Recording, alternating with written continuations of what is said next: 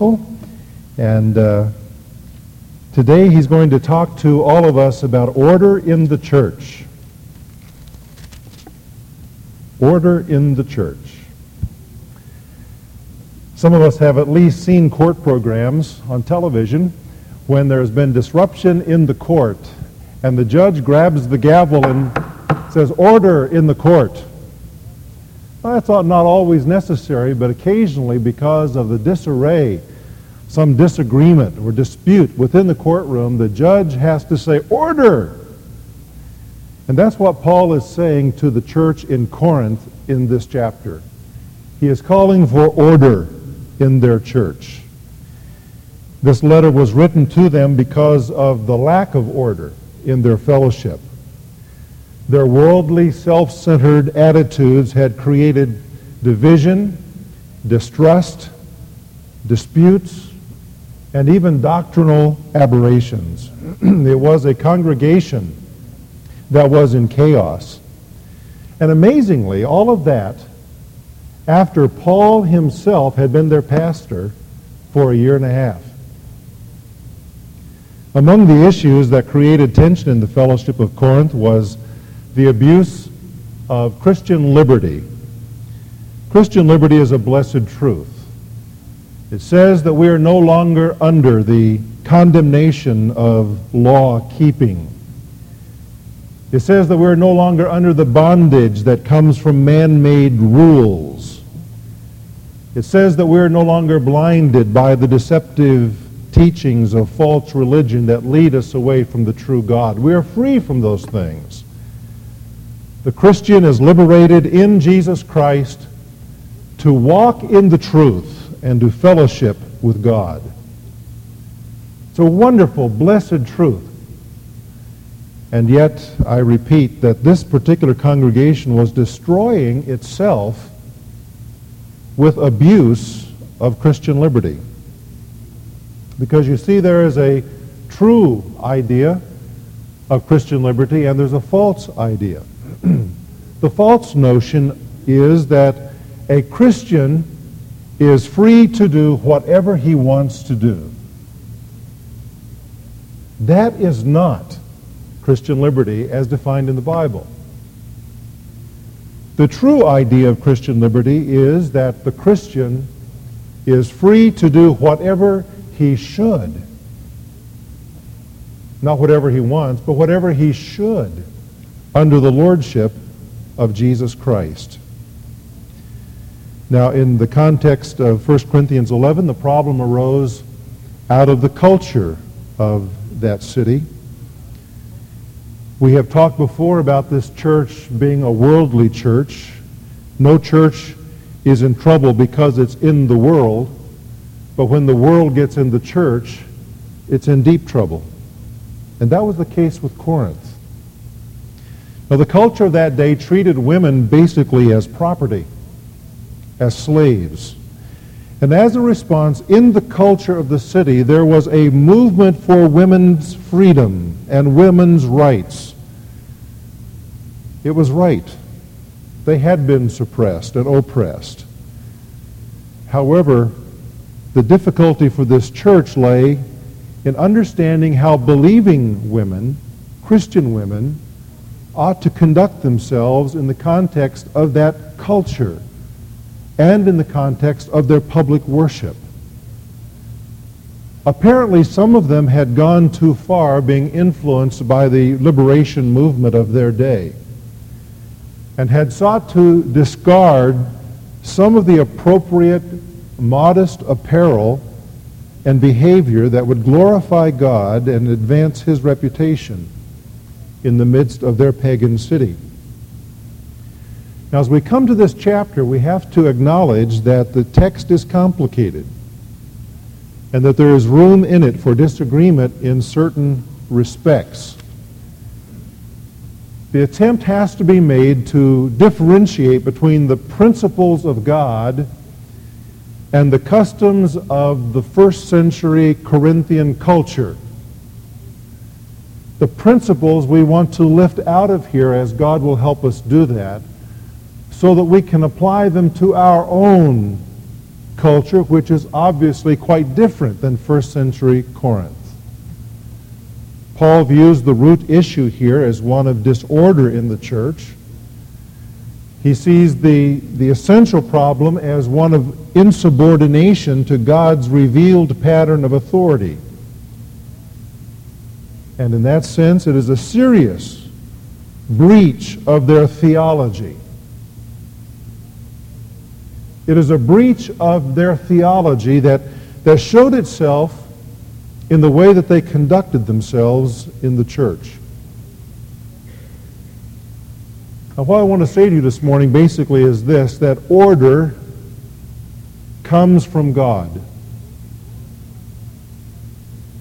And so to glorify God, as we have been commanded to do at the end of chapter 10, we must value God's order and follow it gladly. Disorder, confusion, chaos, and disarray all come from either the flesh or the devil.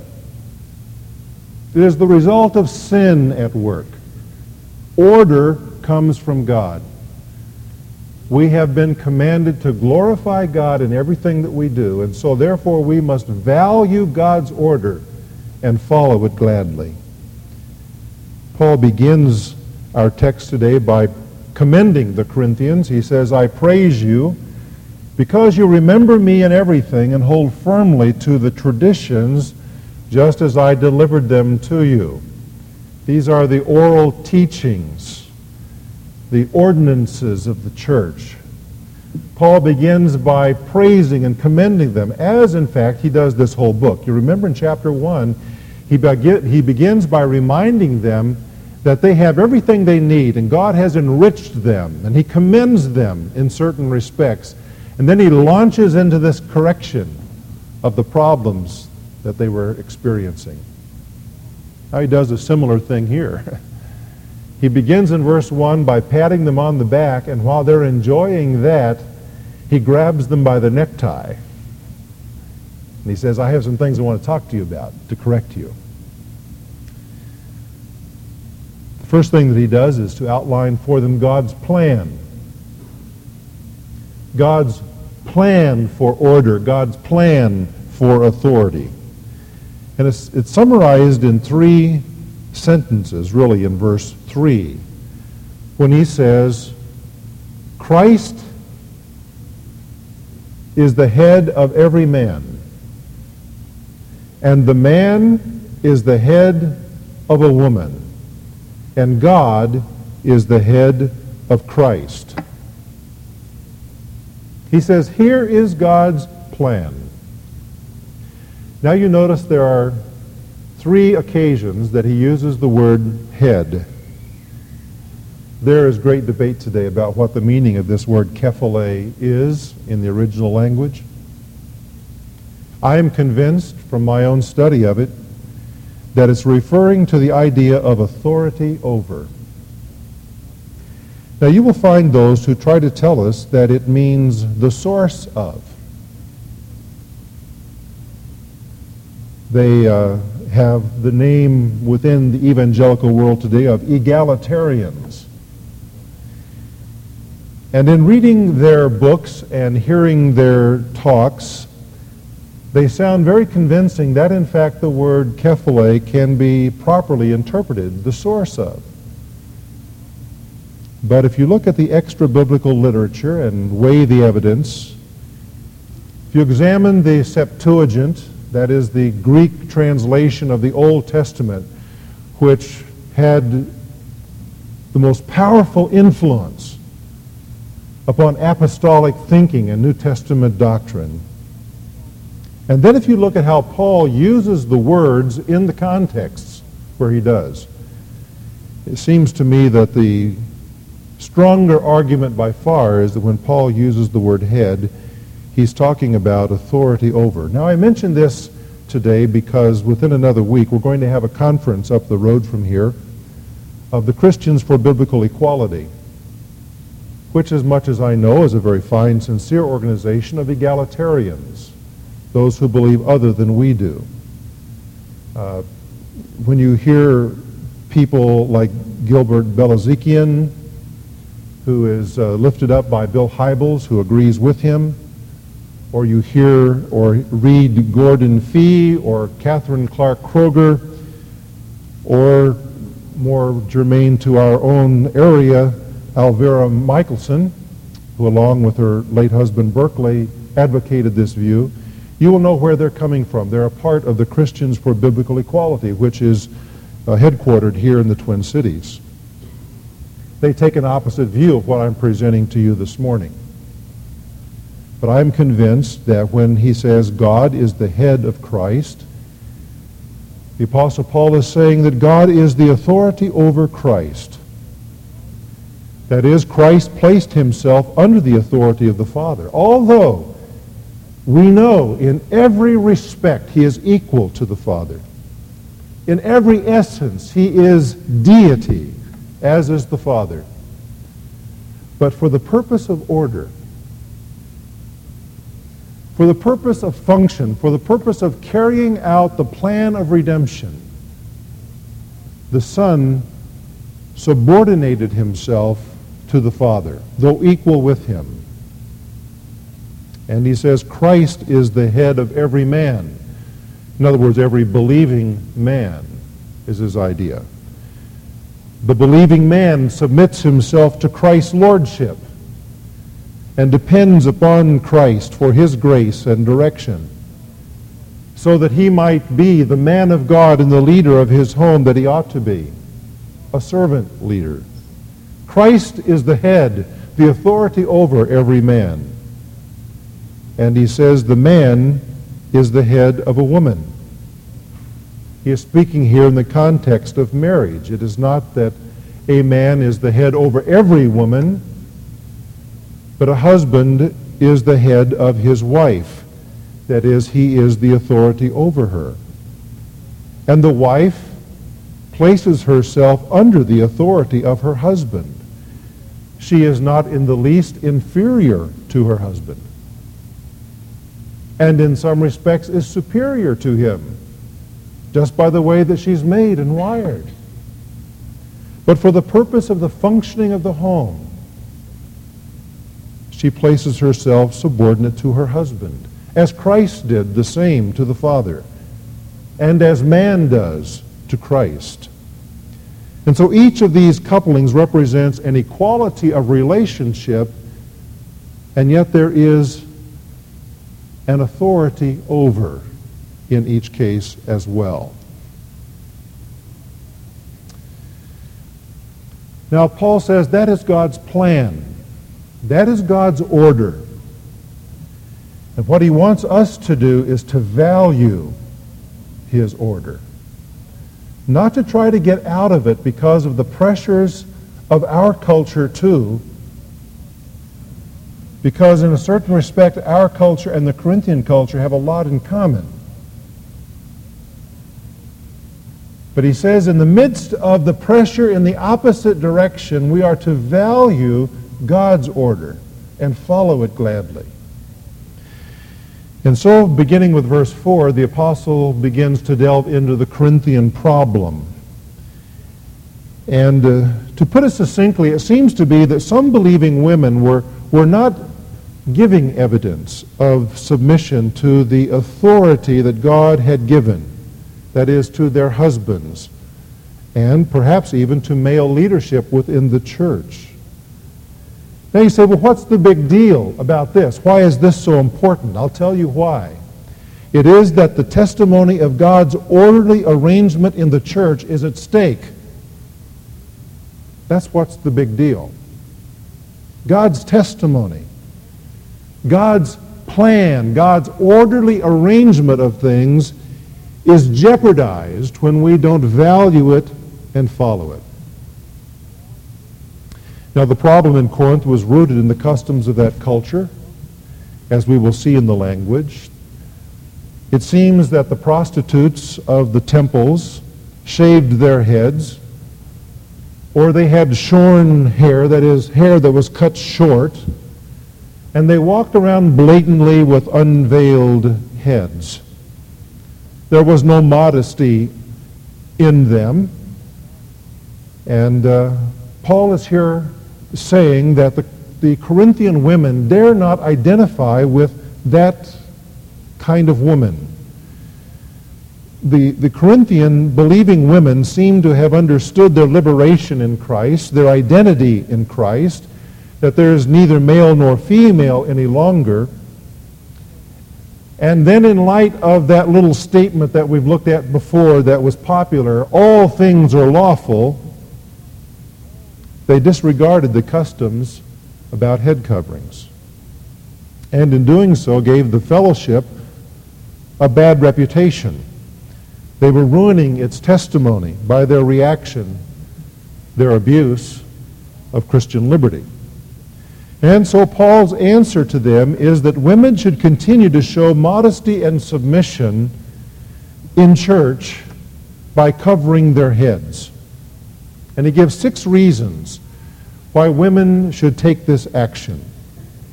The first is for the reason of propriety, verses 5 and 6. Let's back up to catch verse 4, where he says, "Every man who has something on his head while praying or prophesying disgraces his head. But every woman who has her head uncovered while praying or prophesying disgraces her head. For she is one and the same with her whose head is shaved. For if a woman does not cover her head, let her also have her hair cut off." He's speaking ironically here. "But if it is disgraceful for a woman to have her hair cut off or her head shaved, let her cover her head." Paul is saying, for reason of propriety, a woman needs to be modest and cover her head in church. To participate in public worship immodestly disgraces her head. And that word head here could be referring to she herself, or it could be referring to her husband. But in either respect, Paul sees a certain disgrace for the women to so act within the church as they are participating in worship. Secondly, he says, for reason of creation, women are to show their submission in this respect. For a man ought not to have his head covered, since he is the image and glory of God, but the woman is the glory of the man. Now, Paul is not saying here that a woman is not created in the image of God, but his thrust here, his emphasis is on the word glory. That's his point. And he's saying that a man is created in the glory of God, a woman is the glory of the man. And he explains what he means. For a man does not originate from woman, but woman from man. He is going back to creation. And he is saying that man was created by God out of dust. A woman was created out of man from his rib. Verse 9, for indeed man was not created for the woman's sake, but the woman for the man's sake. That is, Eve was created because Adam was incomplete. Adam needed a helper. And so God created Eve to be his helper, to help him with his tasks, to complement him. And so Paul is going back to the order of creation and to the reason of creation. And he says, for this reason, a woman needs to take her role in the church very seriously by covering her head and showing outwardly her subordination to God's order of things, which was evident even in the creation. Now, those who take the opposite view from me will say, yes, but all of that has to do with the fall. Friends, what he talks about in verses 8 and 9 was before the fall into sin. It's unrelated to that. It has to do with God's order of creation when everything was good. He says the woman is not of man, is from man, therefore she is his glory, and she should honor him as such. In verse 10, he gives another reason. Therefore, the woman ought to have a symbol of authority on her head because of the angels. I call this the reason of example, and frankly, I do not fully understand it. I only see what Paul says here. He says there is some respect in which angels are present as we worship God together. And a woman who is modest and is submissive and gives evidence of that by her head covering in that culture is a woman who is an example to the angels of the beauty of subordination, the beauty of God's order.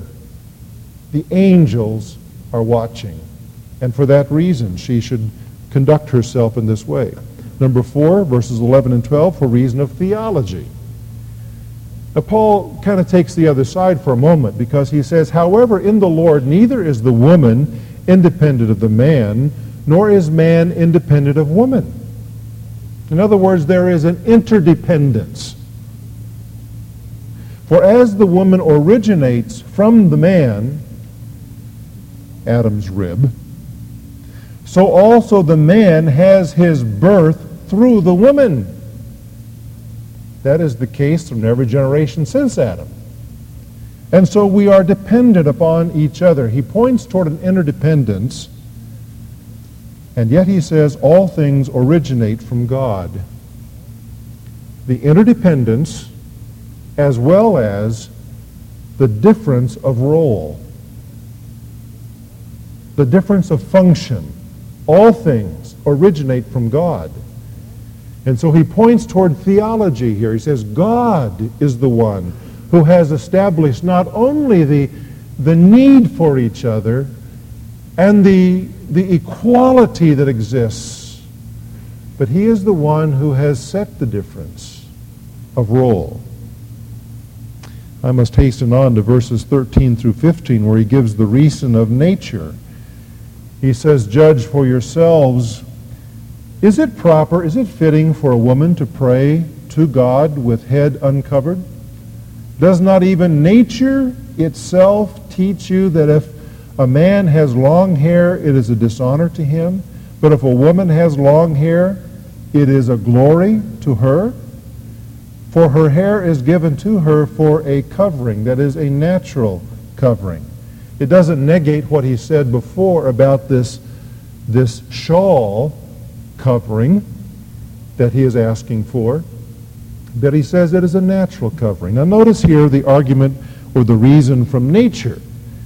Now what does he mean by this? There are those who say, well, it's the culture of that day that was saying it, nothing beyond that. But I think the better argument is that Paul is talking about the very nature of things, the way that we think. It is inbred in us that this is the case. It may be reflected in culture and reinforced, and it may not be. But it's the nature of things. It's the same idea that he used in Romans chapter 1 when he talks about men with men and women with women doing that which is against nature. The very same word. He's talking about that which we innately know as right or wrong. And he says even nature tells us that. And then in verse 16 he gives his final reason.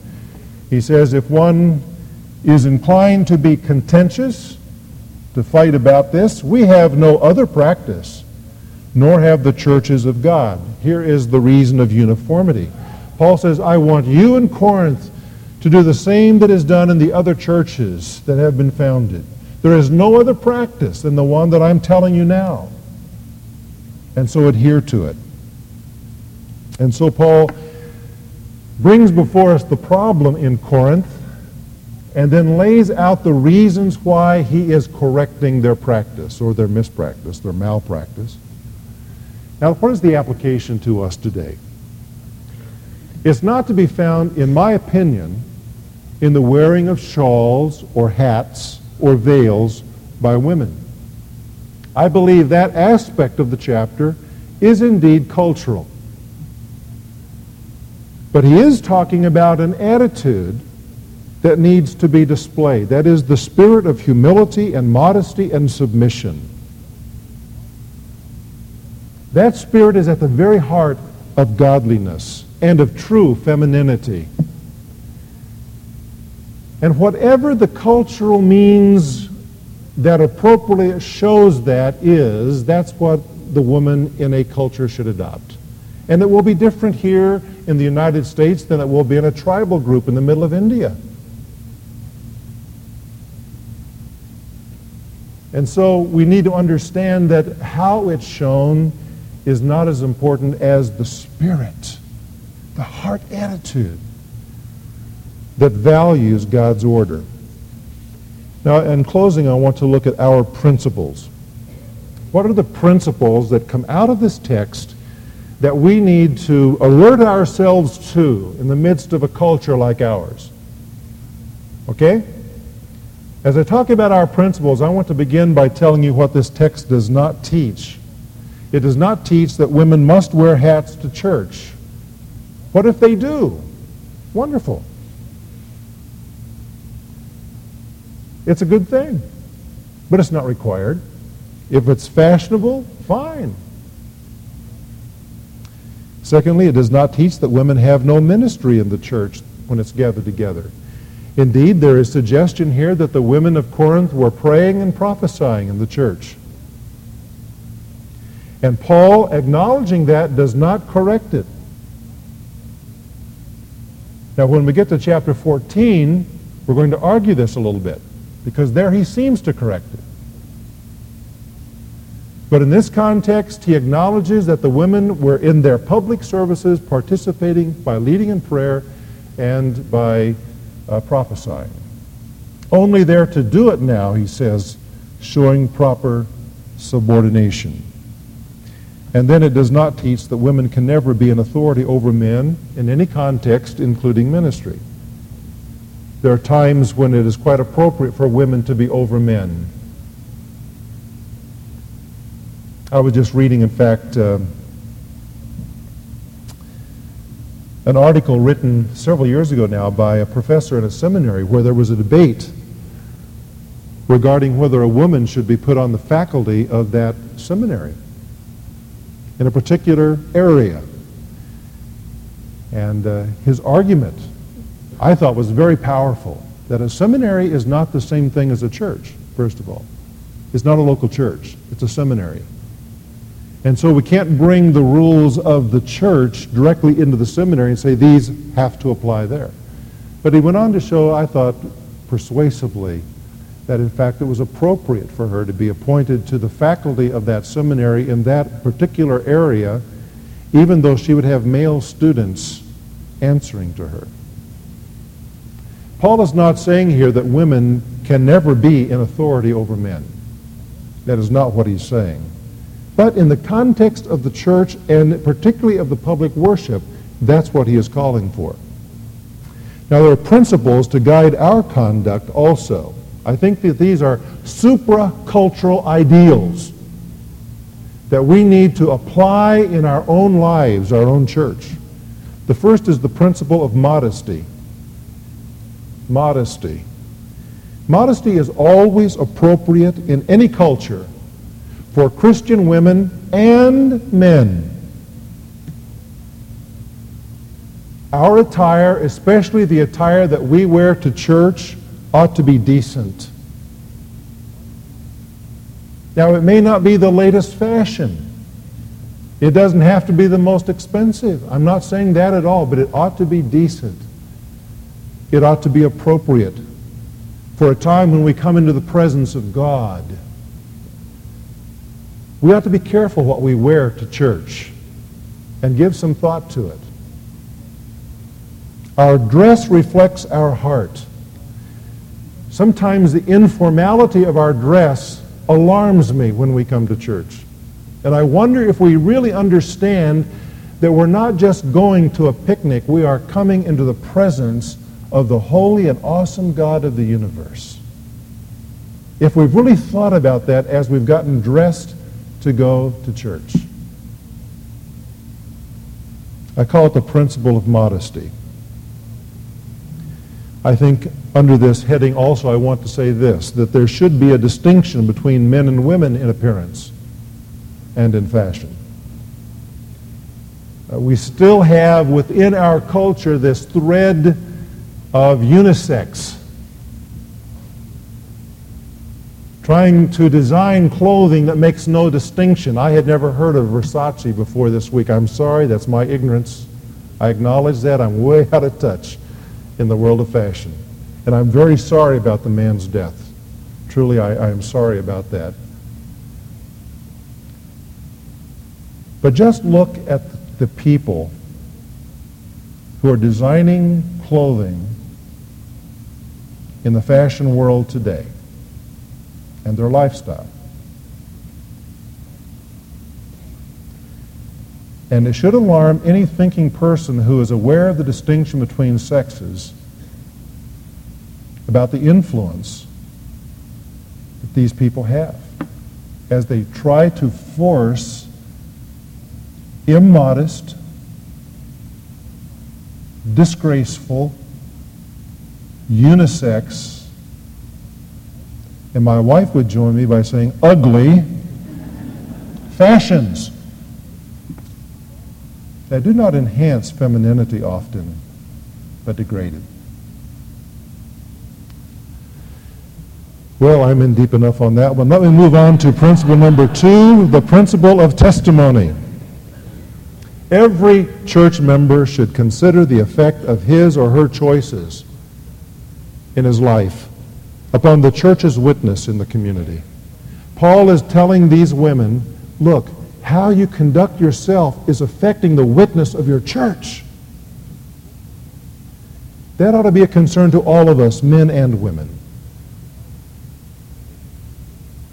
It should concern us that we live our lives, conduct ourselves out there in the offices, in the business world, and on the streets, and in driving, and in everything that we do, so that nothing would detract from the witness of our church and from the glory of God. Principle number 3, the principle of respect. While we are equally members of one body, all of us, we have differing functions due to gender, due to gifts, due to calling. And God has arranged it that way. We are to uphold God's order. We are to value God's order and one another.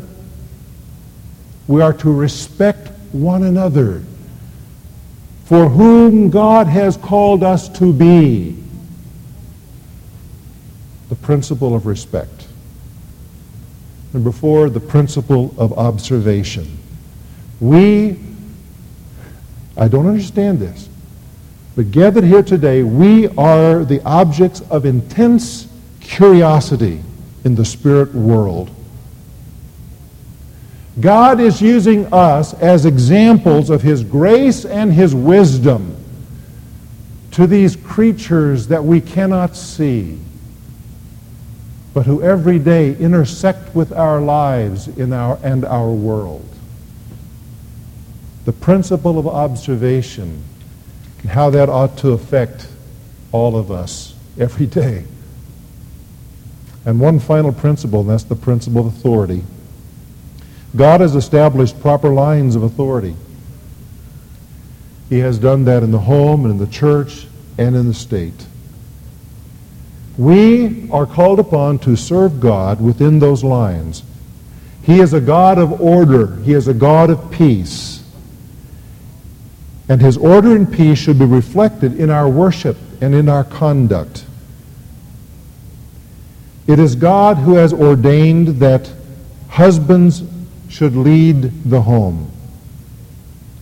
It is God who has ordained that qualified, godly, called men should lead the church. We need to value God's order and gladly follow it. Now understand that when God establishes order, He does it not to hurt us, not to hinder us, but to help us, to protect us, all of us. I believe that we prove that we value God's order when we put into practice these 5 principles that we just looked at. It's one thing to say, yes, I value God's order. It's another to live it. And when we practice these 5 principles we've just talked about in the context of our culture today, we're showing that we truly value God's arrangement. And I ask you the question, do you value God's orderly arrangement? Are you following God's order gladly in the church? Are you following God's order gladly in your home? If so, then that honors God, and He is pleased by that. If so, then you are doing what Paul tells us to do when he says, whether you eat or drink or whatever you do, do it all to the glory of God. And then he immediately tells us what God's order is. Glorify Him in the order that He has given. How can we know when we're not valuing God's order? How do we know when we're not truly valuing the authority that God has placed in our lives? Chuck Swindoll, in a message regarding Saul's life, King Saul of the Old Testament, shares 4 characteristics of those who are not valuing God's order and God's authority. He says, number 1, there's defiance against authority to accomplish one's own desire. Defiance. Number 2, there is rationalization and cover-up to excuse sinful action. There's rationalization, there's argument to cover up. Number 3, there's defensiveness when confronted with the truth. And number 4, there's resistance to accountability when wrong has been committed. To the extent that those kinds of things are in our lives, we really need to examine whether we're valuing and following God's order. When we follow God's order, when we value what God has ordained for our good, it brings blessing to our lives. And that's what Paul longed for in the church in Corinth. Oh, that they would get themselves in order. Order in the church, he says, so that they as a body could be blessed and could experience the fullness of joy that comes from obedience to God. Let's all be living there. Let's all value what God has said to us, even if sometimes we don't fully understand it. Even if sometimes it doesn't allow us to do all that we want to do, and we may even chafe a bit inside, let's ask God to teach us why His order is right and value it and follow it gladly. Gladly. Let's pray.